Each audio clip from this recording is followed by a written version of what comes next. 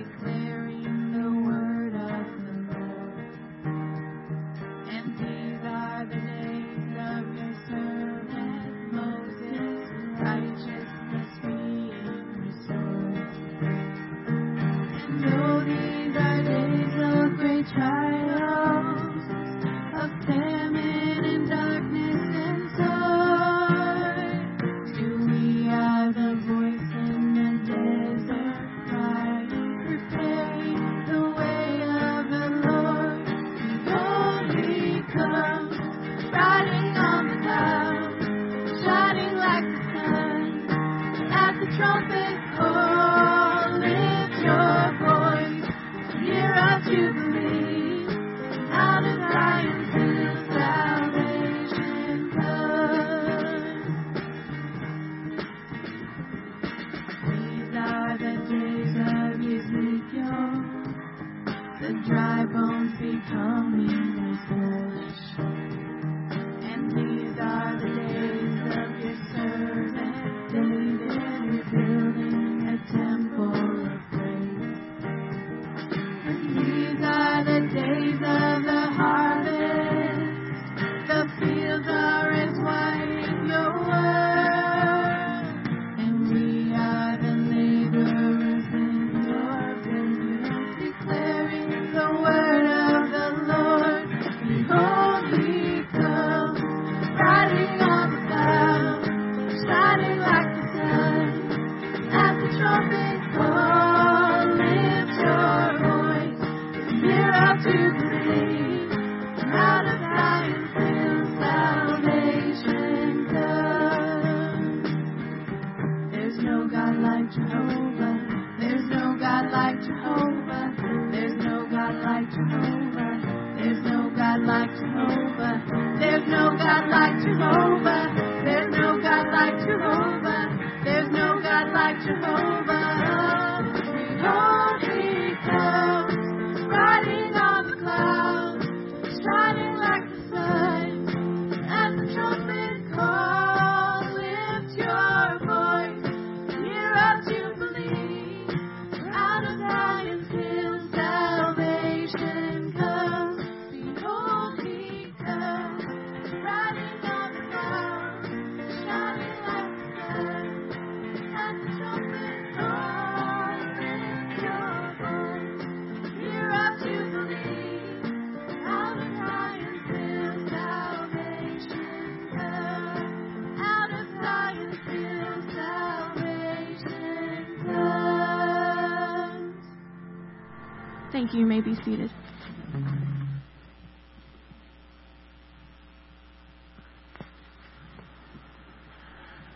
Well, good morning and welcome. Praise God for the rain. Happy Father's Day. And I was reading in Micah this morning, and listen to what this says about an awesome God that we have. Who is a God like you, pardoning iniquity and passing over transgressions for the remnant of his inheritance? He does not retain his anger forever, because he delights in steadfast love. He will again have compassion on us. He will tread on iniquities under feet. You will cast all our sins into the depths of the sea. You will show faithfulness to Jacob and steadfast love to Abraham, as you have sworn to our fathers from the days of old. Regardless of where you are or where you've been, God's steadfast love and compassion is extended to all through our Lord Jesus Christ. And it is an exciting thing that we can gather together in his name for worship as we gather together. And we do pray, just like that song that we sang, that God's Spirit would fall fresh on us in this place, would fall on our community, would fall into our hearts, and that we would experience the joy of his presence and his power at work in our lives. It is good to see you this morning, fathers. Thank you for your hard work in the past. Thank you for your endurance. Thank you for your patience. Thank you, at least if you were like the house I grew up in, thank you that you listened to your wife as she gave gentle steering and counsel throughout the years. Thank you for loving your wives. Thank you for caring for your children. And we also want to be especially mindful of those who are without a father, who have lost their fathers, And we're thankful for their legacy. We're thankful for just the memories that we have that are so much a blessing and provide a great deal of comfort. I want to take opportunity this morning before we worship more together just to pause and to pray. There's so much going on in this world around us, and we all know that there is only one remedy. There's only one who can work in and change the hearts of men, that can change situations, that can change the course of history, can change things in the government. And so would you just join me if you're here in the building, or if you're joining us on Facebook, as we lift up our hearts to the Lord in prayer. Father, we pray this morning to you, and we are so thankful that you are a God who hears, and that you are a God who works and moves. God, we thank you for your steadfast love and your compassion.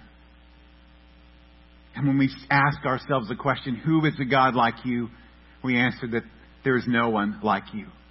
That you are God of all creation, the Lord of heaven and earth.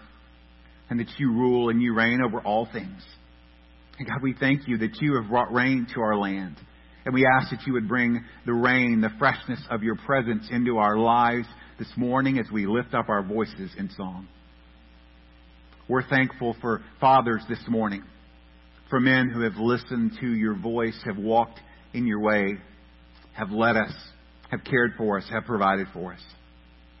But we're also mindful of those that were fatherless, for those that were orphaned or abandoned. And God, we thank you that you and you alone are the father to the fatherless. And we thank you that your presence is a great comfort. And we thank you that you are a good father, that you are the perfect father, and that you bring good gifts to your children. And Father, we are also thankful for memories of our fathers, of our dads that we have lost, that are now at home with you. And we're thankful for those sweet reminders, those fun times, those life lessons that we learned from them. We're thankful that you have left a legacy in that. So Lord, help us not to soon forget. God, most of all, we're thankful that we are gathered here this morning in your name to lift praises to you. And we're thankful for the freedom we enjoy to do that. As we think of what is going on just outside our walls, or maybe even across city lines or county lines, God, we're mindful that there is still a virus, a sickness that is ravaging many communities. We pray for your mercy, for your healing. We pray for protection for medical personnel as they care for those in Tarrant County and Dallas County and other counties in Texas where the numbers are very high. How do we pray for this opportunity for the church to be a voice of comfort, a voice of hope, a voice of healing? We remember the continued racial tension, that there are many that are confused and many that are angry during this time. And God, we pray that you would be our guide and you would bring our hope. And Father, that we would walk in love. Father, we thank you that you not only are a father to the fatherless, but you stand up for those who are downtrodden, those who have suffered injustice. And so, God, we pray for your justice. We pray for your fairness to rule in our land. And that hearts would listen and hearts would be changed.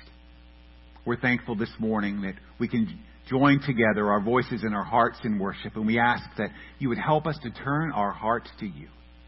That all the problems, all the difficulties, all the challenges of this world, we would lay at your feet. And that we would worship you, the one who is worthy of our worship and our praise. And that you would find our worship and find our hearts pleasing in your sight. And we ask that this morning in Jesus' name we pray. Amen. Will you join us as we continue to sing and worship this morning? Do stand and sing with us today.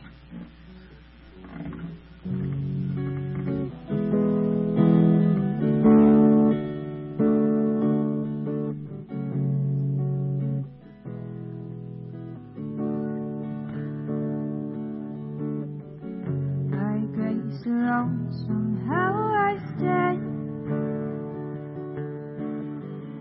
where even angels feel the dread.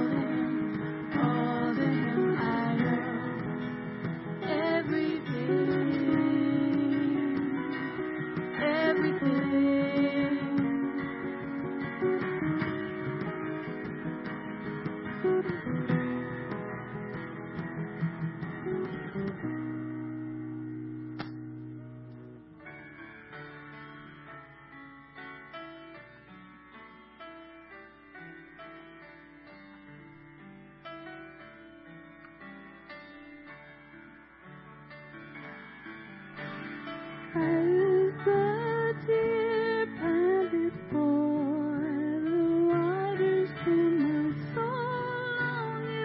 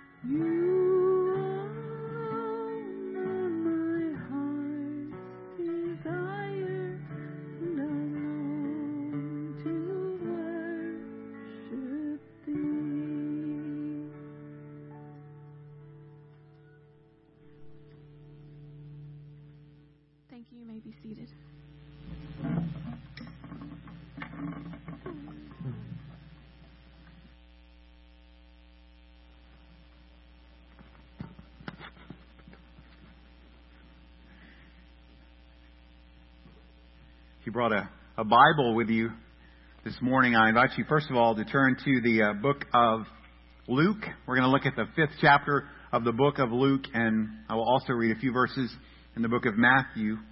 While you're turning there to find your place, just want to remind men that tomorrow morning you're welcome to join us at the Elk Diner for men's prayer as we start the week off praying together for God to work in our own lives and the lives of our families, the lives of those in our church, and for those in our community. That's tomorrow morning, 6:30 at the Elk Diner. Let me just say again, just to make sure, men, you hear it, Happy Father's Day. It's a day for us to celebrate the man of the house. You know, you might call him Dad, Pop, Daddy, or whatever name you have for him. But the man that you know to be your father. Now, a lot of times when we show up at church on Father's Day, we hear a message that goes a little something like this. Men, you aren't what you should be. Men, you need to be what you're not. And men, just try harder, do better, and we'll see you next year. But my hope is this morning that we have a very different message. Men, I want you to hear God has a place for you. Men, God has a purpose for you. Men, there is a fulfilling life for you. Men, Jesus wants you. And while I'm speaking specifically to men this morning, I don't want you to fall asleep or to take notes that you plan to share with your spouse later. Did you hear that, honey? You need to listen to this. This is for you. But I want you to realize that these things are also applicable to all people. And what I hope you don't hear me saying this morning is, men, it's time to get it all together, shape up, step up, and change the way you're doing things. No, what I hope you'll hear this morning is, men, Jesus is calling you to follow after Him, to delight in His presence, and to live in His power. We're going to look at a very familiar story. If you grew up in Sunday school, you probably heard this story probably many, many times. It's the story of Jesus calling His first disciples. We're going to read the account in Luke and in Matthew, but in Luke chapter 5, verse 1, it says, "On one occasion, while the crowd was pressing in on Him to hear the word of God, He was standing by the lake of Gennesaret, Sea of Galilee, and He saw 2 boats by the lake, but the fishermen had gone out of them and were washing their nets. Getting into one of the boats, which was Simon's, He asked him to put out a little from the land. And He sat down and taught the people from the boat. And when He had finished speaking, He said to Simon, 'Put out into the deep water and let down your nets for a catch.' And Simon answered, 'Master, we toiled all night and took nothing. But at your word I will let down the nets.' And when He had done this, they enclosed a large number of fish, and their nets were breaking. They signaled to the partners in the other boat to come and help them, and they came and filled both the boats so that they began to sink. But when Simon Peter saw it, he fell at Jesus' knees, saying, 'Depart from me, for I am a sinful man, O Lord.' For he and all who were with him were astonished at the catch of fish that they had taken.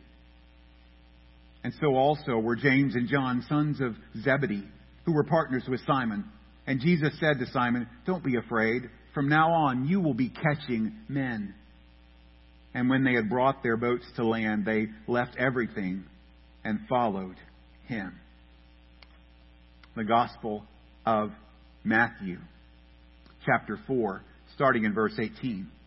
"While walking by the Sea of Galilee, He saw 2 boats, Simon, who is called Peter, and Andrew his brother, casting a net into the sea, for they were fishermen. And He said to them, 'Follow me, and I will make you fishers of men.' Immediately they left their nets and followed Him. And going on from there, he saw two other brothers, James the son of Zebedee and John his brother, in the boat with Zebedee their father, mending their nets. And he called them. Immediately they left the boat and their father and followed him. Father, we ask that you would bless the reading of your word and you would apply it to our hearts this morning by the presence of your Holy Spirit. Teach us, O Lord, because we need to hear from you. And we pray this in Jesus' name. The main idea of what I want to talk about this morning is that Jesus is calling you to follow after him, to delight in his presence and live in his power. I have 5 words for you this morning. They all start with the letter C. If you don't get them written down now, don't worry, they'll come up again. But I want to talk about a crisis, a cause, a companion, a calling, and a cross. There is a crisis in our land. Futility and frustration is common among the men of our culture. And men, I think we would all agree that we want what we do to matter, to make a difference in the world that we live in. Now, the phrase I want you to key in our text in Luke is when Peter says to the Lord, we toiled all night and took nothing. We want to feel like we are accomplishing something, making a difference. And you can hear the frustration in Peter's voice. The futility of their actions. We have toiled, worked hard, strove all night, and we have caught nothing. How many times at the end of a day, men, do you come home and feel like you have worked hard and accomplished nothing? You see, there's more to life than earning a paycheck, paying the bills, taking care of business. All those things are definitely important. But there's more to life. See, Jesus met these 4 fishermen on the shore of the Sea of Galilee, and they were no doubt hard-working men. Can you imagine having to drag your boat out, launch it out, get your nets ready, untangle them, clean them, get prepared to go out and fish all night to come back in, and if you caught fish, you had to prepare the fish for sale. Then you had to clean the nets, then you had to fold the nets, and if they were torn, you had to mend them, and then you had to store your boat. There was certainly not a lack of effort in these men. They fished all night. But there was obvious frustration because it says what? They caught nothing. And you hear that when Jesus says, put the boat out again, Peter. Well, okay, we can do that, but we didn't catch anything the first time. But he listens obediently. There's nothing to show for their effort and their time.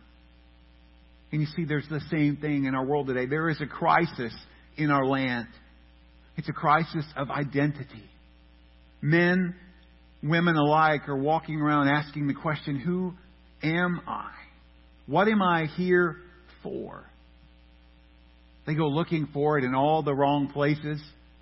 They look for it in their career. They look for it in their possessions. They look for it in relationships or other things.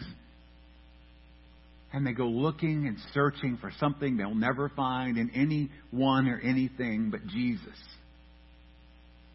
But there's also a crisis of balance. There's a struggle in our day to fit everything in. It's hard in the 12 hours of daylight to get in all the things we want to do. And we think, well, if we stay up a little later or get up a little bit earlier, maybe there'll be time. But time and time again, at least me personally, I figure out there's not enough time in the day to do the things that I want to do. And it's very easy if we're not careful to get locked into one thing at the expense of everything else. And there are things in our day, in our life that we have to do. There's things that we get to do. There's things that we want to do, and there's things that we simply can't do. And in this search for balance, there is a calling to prioritize our lives. Jesus makes it clear that if we seek Him first and His kingdom, that everything else is going to fall into place. So we start with Jesus, then our family, and then everything else. Man, I encourage you in this area that as you look at your calendar, as you look at your phone, that you begin to organize your life around kingdom priorities. And the things that are non-negotiable, the things that you have to do, write them on your calendar and pen. Prayer, worship, reading your Bible, spending time with your family. Recent Barna study that just actually came out. George Barna, who has studied the church, has studied Christianity for years, just came out in March or April. He says this: men who pursue wealth or focus on career success are more likely to feel lonely and overwhelmed. Think about the frustration and the futility in that. Chasing after things that you think, without a doubt, would help you feel content, would help you feel satisfied, actually lead to loneliness and overwhelmed feelings. So there's definitely a problem of balance. But I would also say, men, there's a problem of insecurity. It's constantly bearing the burdens of your weaknesses and your failures. Men, we spend a lot of time looking at what we're not and what we wish we were, or what somebody else thinks we should be. We spend maybe time belittling ourselves or putting ourselves down, or we do the opposite. We feel like we have to overcompensate for those insecurities, and we feel like we constantly have to prove ourselves. We have to do something, accomplish something. And each of these, if left unchecked, lead to indulgence, which is also part of the crisis. Indulging in unhealthy activities, gratifying our flesh, addictions, lust, sexual sins, all root from these things. And then I want to tell you this morning, God designed you for something bigger, something greater, something better. And there's a solution to the crisis. See, God doesn't intend you or me to live in futility, to work harder and longer, to have less and less satisfaction. No, Jesus is calling you and I out of futility, out of frustration. He's calling ordinary men and women to live extraordinary lives in the supernatural presence of His Spirit.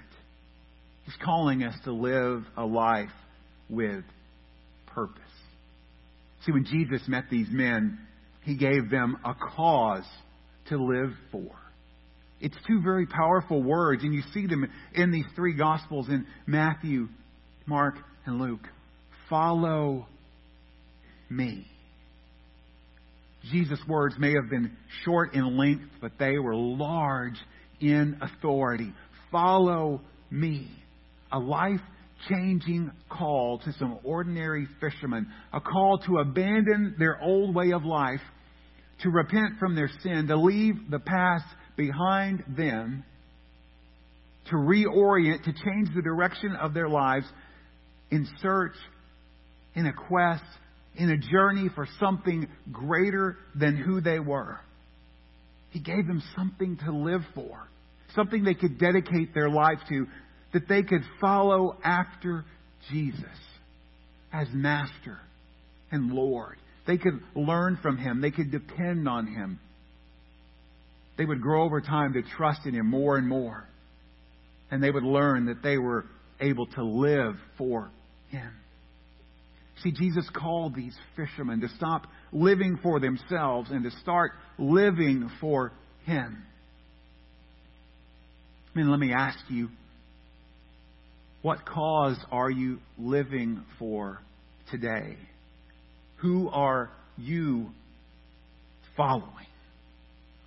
Ask yourself, am I following Jesus today? See, when Jesus called these men, these first disciples, He didn't call them to follow a movement. He didn't call them to follow a particular political party or some religious faction. No, Jesus called Peter and Andrew and James and John to follow after Him. Follow me. So there's not just a cause, but there's also a companion. There's so much packed into that word, me. It's a first person, personal pronoun. Jesus invited these men to follow him. What did that mean? He was inviting them to be his disciples, to join with him. It's interesting to note that in Jesus' day, a student would approach a rabbi and request from the rabbi to be their student. So in that day, if I wanted someone to be my teacher, I would come to them and say, will you teach me? And the rabbi, the teacher, would have the opportunity to either approve them or say no. But here we have the master. We have the rabbi. We have the teacher, Jesus, calling out to his own disciples. And he still does that today. Oh, how many times we think about people that say they found God or they found Jesus. Oh, no, Jesus found you. And he's still finding men and women today. And that call was to constant companionship. Part of being a disciple was that you followed the master. You lived with the master. You learned from the master. And so other places in Scripture, we hear these phrases, come after me. Abide in me. Jesus was saying, be with me, fellowship with me. And he is the friend that is closer than a brother, the perfect companion, the one who will never leave you and the one who will always love you. I don't know if having best friends is even on the radar anymore, but did you remember that in elementary school you had a best friend, and that best friend probably changed on a day-by-day basis, and sometimes, or a minute-by-minute, or there was that one person that was your best friend? I think many times we're in search for that kind of companion in our lives. And the good news is we can find that person in Jesus who will never leave you. He'll always love you. He's always willing to listen. And here's the added bonus. He can transform you. He can change you. And today God desires to have a relationship with you in Jesus. He wants to fellowship with you. He wants to work in you. He wants to work through you. And your relationship with Jesus affects all your other relationships. All the other relationships you are involved in flow directly from a relationship with Jesus. Here's a principle. If you have a good relationship with Jesus, chances are your relationship with others is going to be good.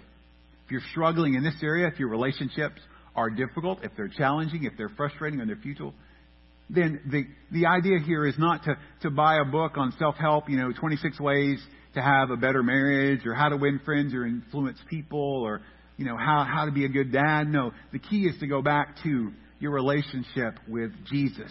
And when you fix that relationship, other things will fall in place.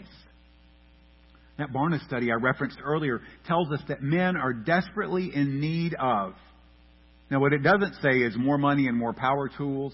No, it says men are desperately, across the board, in need of meaningful relationships. Study after study in the church and outside of the church tell us this.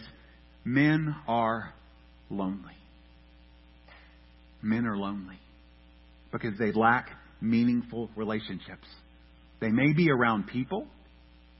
They may be in the same room with a bunch of folks, but they're lacking deep connections. They're lacking a sense of community.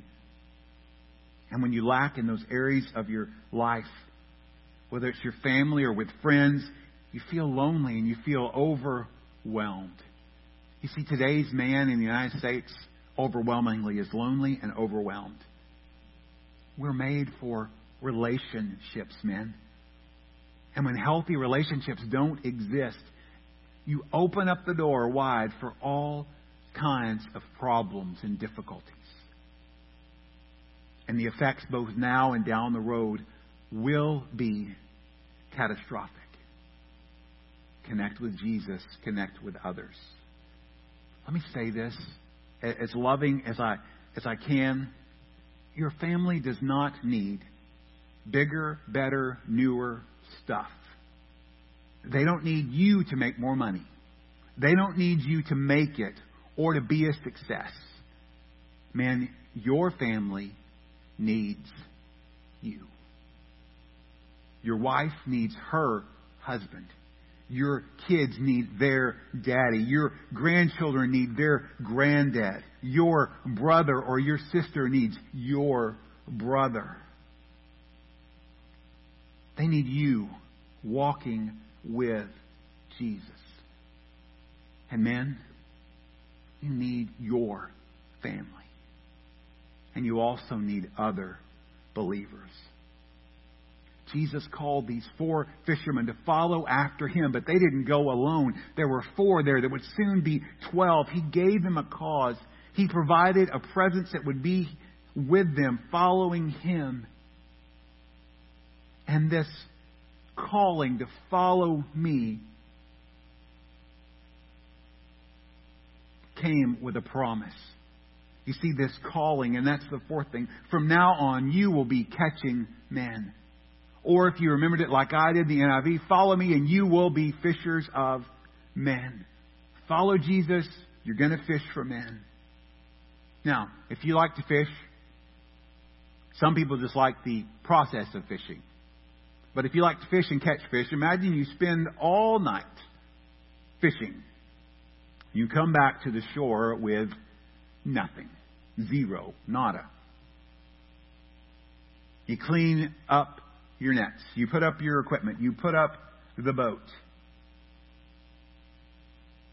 It's kind of frustrating, isn't it? To think you do all that work and you catch nothing. So imagine these men. But then you see in the story with Jesus in the boat, they go from nothing to a miraculous catch of fish.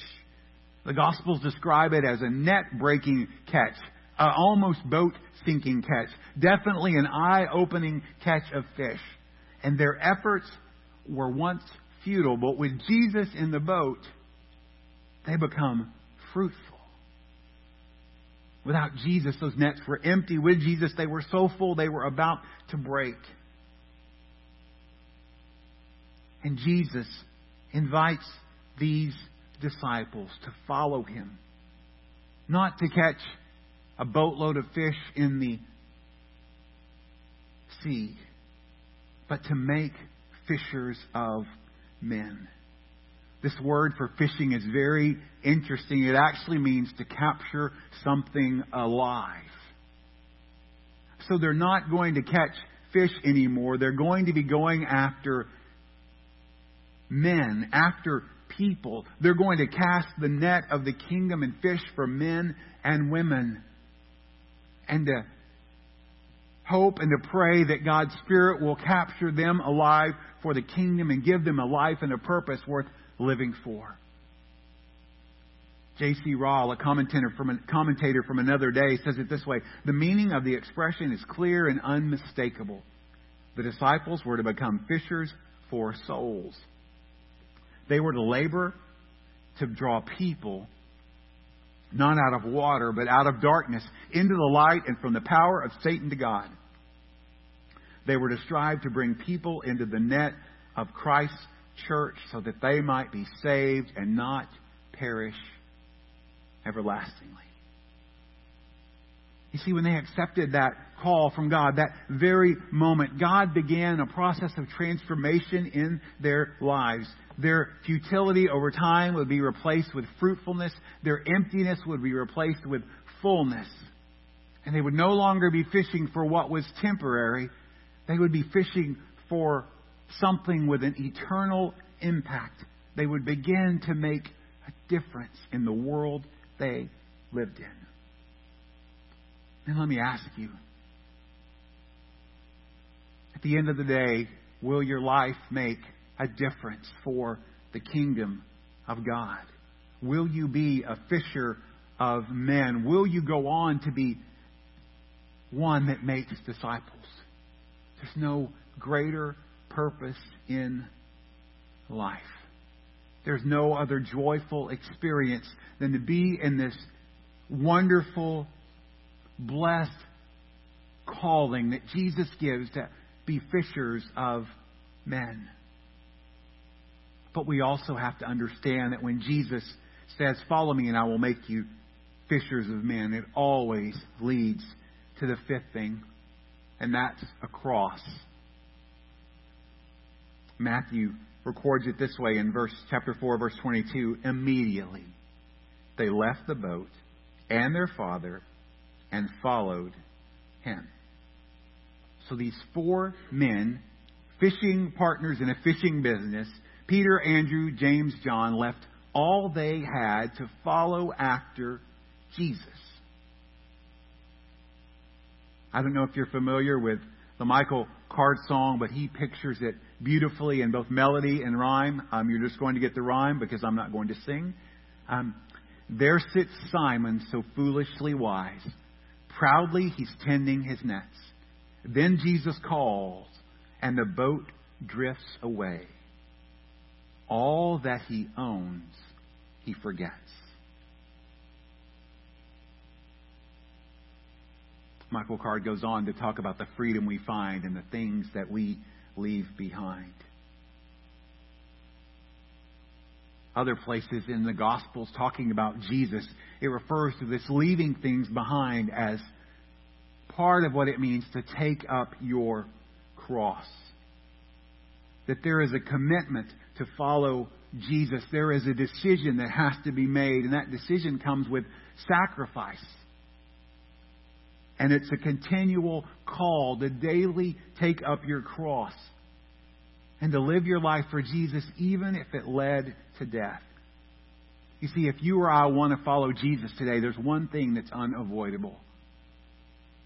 It's the cross. You can't follow after Jesus and avoid the cross.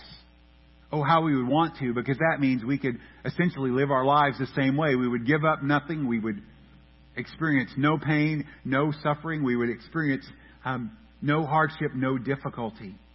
We would just live our own way. But no. To follow Jesus, you must have a cross. We come to the cross, first of all, to find salvation. Not only do we lay our life down, we lay who we are down. We lay down our sin, our self, our pride, our shame. We lay it all at Jesus' feet. We lay down our plans, our agenda. And then we look to Jesus, the one who hung on the cross, who died for our sins, and we find real life. You see, what the Romans intended to be an instrument of death is really the source of life. We look to the cross, and then we take up the cross and follow Jesus daily, turning over your life, turning over your will, turning over your plans to Jesus. Matthew chapter 16, verse 24, and you can also find this in Mark chapter 8 and Luke chapter 9. Then Jesus told his disciples, "If anyone would come after me, let him deny himself and take up his cross and follow me. For whoever would save his life would lose it, but whoever loses his life for my sake will find it." Other places, Jesus says that if you do not take up your cross, Luke 14 tells us you cannot be his disciple. And Matthew records that also, that he would have no part of you. Billy Graham said this: to take up the cross means to associate yourself with Christ and to share in his rejection. It means you take a stand for Christ, even though people make fun of you, persecute you, or even kill you. And when we come to that cross, there's always two choices. You can follow along or you can walk away. You can yield to the call of Jesus, take up your cross and follow him, or you can continue on. And here's the tragic truth. Not everyone chooses to follow Jesus. Oh, they hear the call, follow me. But they choose something else. Could be wealth, could be their own priorities. But they choose something else. Or some just simply delay. They've heard the call, but they think there'll be time later for that religious stuff. And these men or even these women walk away, or they even run away from Jesus. I was in the mall in Honduras a few years back on a mission trip, and I was just walking along, minding my business, and all of a sudden here comes this man, about 70-year-old, and he's obviously an American. And so I struck up a conversation with him. I asked him what he was doing down there because, in Central America, you're either a missionary or you're running from somebody. That's really the two things. And turns out he was running from something, and it eventually became me. So I began to talk to him about that, and I just asked him, I said, I don't remember his name, but I said, do you have a personal relationship with Jesus? Now, I've never had this happen before in my life, but after we had been on the elevator, as soon as the elevator opened, it was like the starting gate at the Kentucky Derby. The man ran as fast as he could from me when I mentioned the name of Jesus. He proceeded across the mall, looking back over his shoulder to find out if I would be in pursuit of him. So some people don't just walk. They run away from Jesus. And when they do, there is a sadness in their hearts. Because they're not willing to let go. Mark chapter 10. Remember the story of the rich young man? Jesus tells him, go sell everything you have, give it to the poor. It says in verse 21, looking at the man, Jesus felt genuine love for him. Isn't that comforting? When Jesus looks at you, he sees genuine love for you. There's still one thing you haven't done. Go and sell all your possessions and give the money to the poor, and you will have treasure in heaven. Then come follow me. Oh, this guy knew all the stuff. He knew the rules. He kept all the commandments since he was a little boy. He probably had every star he could get on his star chart in Sunday school. But Jesus says, there's one more thing you need to do. Sell everything, give it to the poor. Listen to verse 22. Listen to the tragedy. At this, the man's face fell, and he went away sad, for he had many possessions. You could put in parentheses, and he loved those possessions more than he loved Jesus. Those kind of men walk away from Jesus. And the walk is tragic. It's filled with sadness. And the end is not pretty. It's eternal death.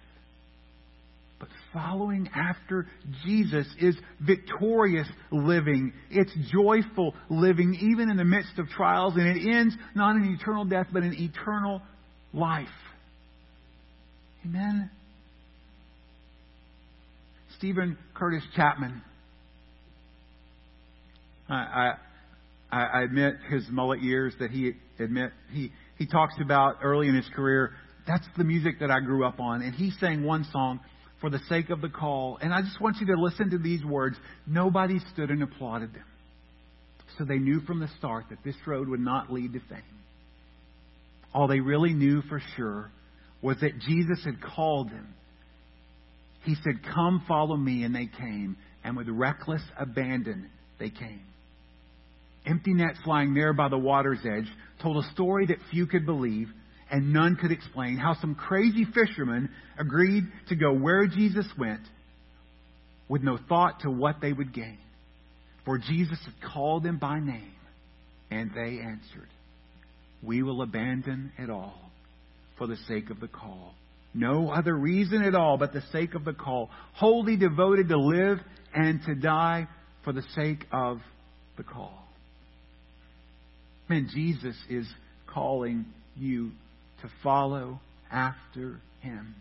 Delight in His presence and live in His power. The best Father's Day you could get from anywhere, any place is Christ in you, the hope of glory.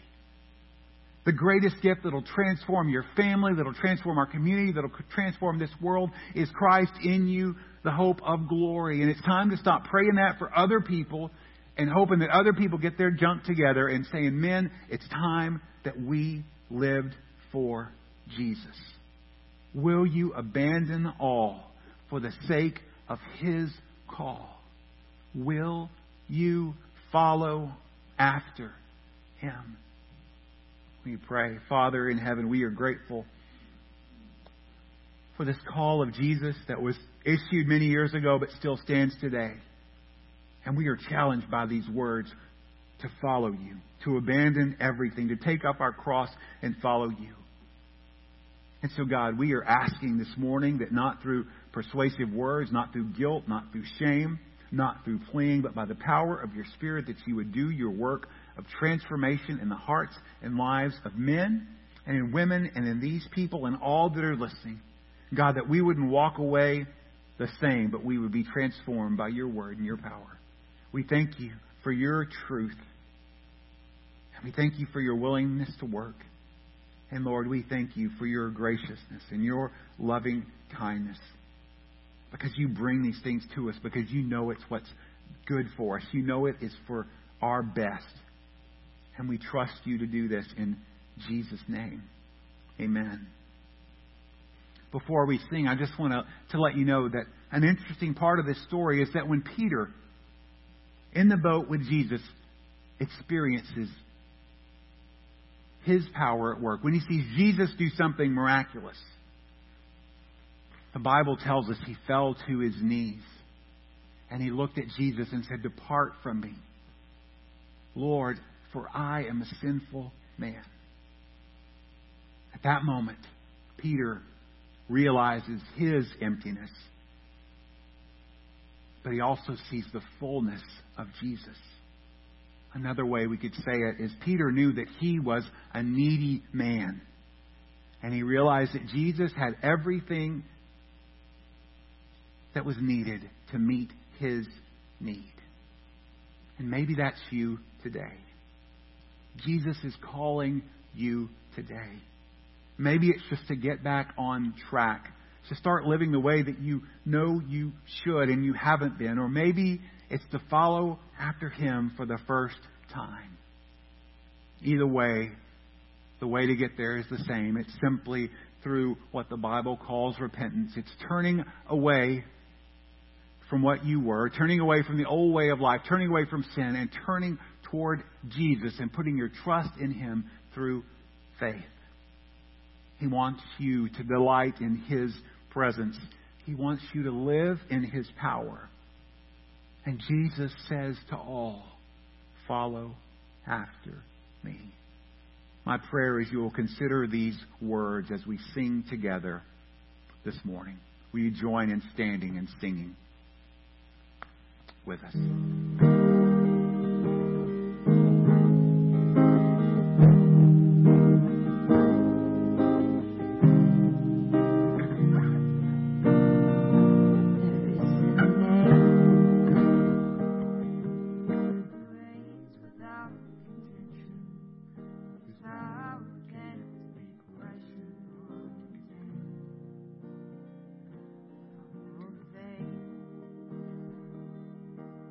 You